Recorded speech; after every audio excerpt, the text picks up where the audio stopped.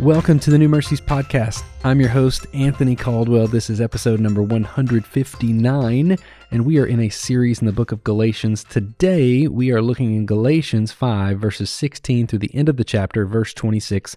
I'm not going to read every word in this passage. I encourage you to go read along with us today as we look in Galatians 5, 16 through 26. But I want to give you just a little more about what Paul is writing here to this church in Galatia. He's already been overwhelmingly adamant about the differences in the law and grace, right? There's the works camp and there's the grace camp. You're either under the law, you're under works, what you can produce, or you're under grace, faith, and what God produces in your belief.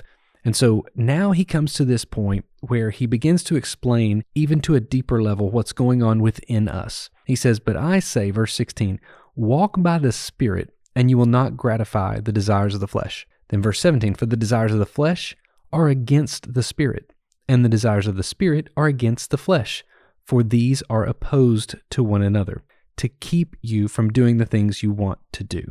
So right now, Paul is driving home the point, you have a war going on within you.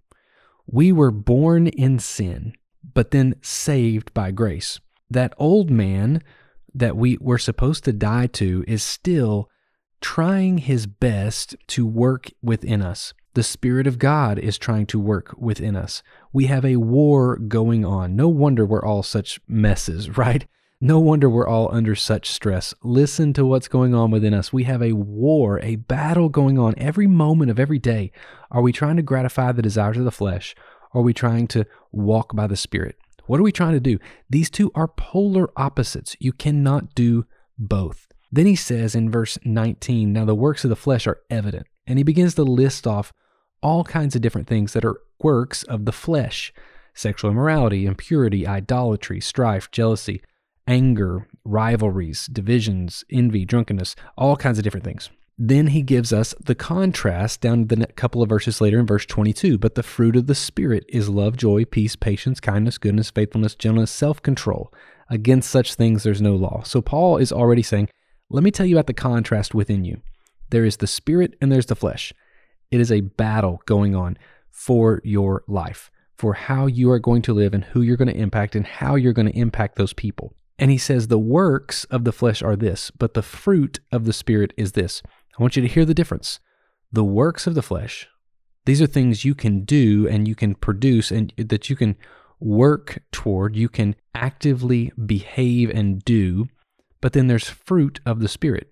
What I realized is fruit grows. Fruit is produced by something that we can't accomplish on our own. You can plant a fruit tree, you can water it, you can do all you want, but the fruit tree has got to produce the fruit. You cannot manufacture an apple. You cannot manufacture a banana. Now, maybe you can have something that comes out close, but ultimately, you cannot manufacture fruit. Fruit grows, and it's produced by a power that we can't harness. So in your life, can you describe it by what you are producing and manufacturing on your own, or can you not describe the things that are going on in your life because it's something supernatural, that's something we can't grab a hold of? The fruit of the Spirit, love. You cannot manufacture love. You can't manufacture joy. You can't manufacture peace. You can't manufacture patience. Now, there's behaviors and things you can do, and there's routines that you can put yourself in to put yourself in a better mindset. But the truth is, you cannot manufacture these things. These are going to grow out of the vine, and the vine that grows within us. We are to abide in Jesus, abide in Him, and He will abide in us. He will produce fruit through us. Against such things, there's no law. He says, as he wraps up this section in chapter 5, "If we live by the Spirit, let us also keep in step with the Spirit.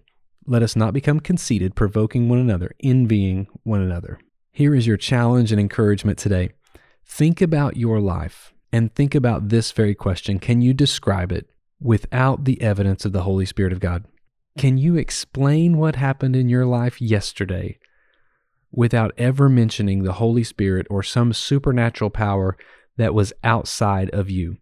If you can describe your life and show me how you did everything to manufacture it yourself, I will show you a life that does not have peace, I will show you a life that does not have joy. I will show you a life that doesn't have goodness and faithfulness and gentleness and self-control, because you cannot manufacture those things.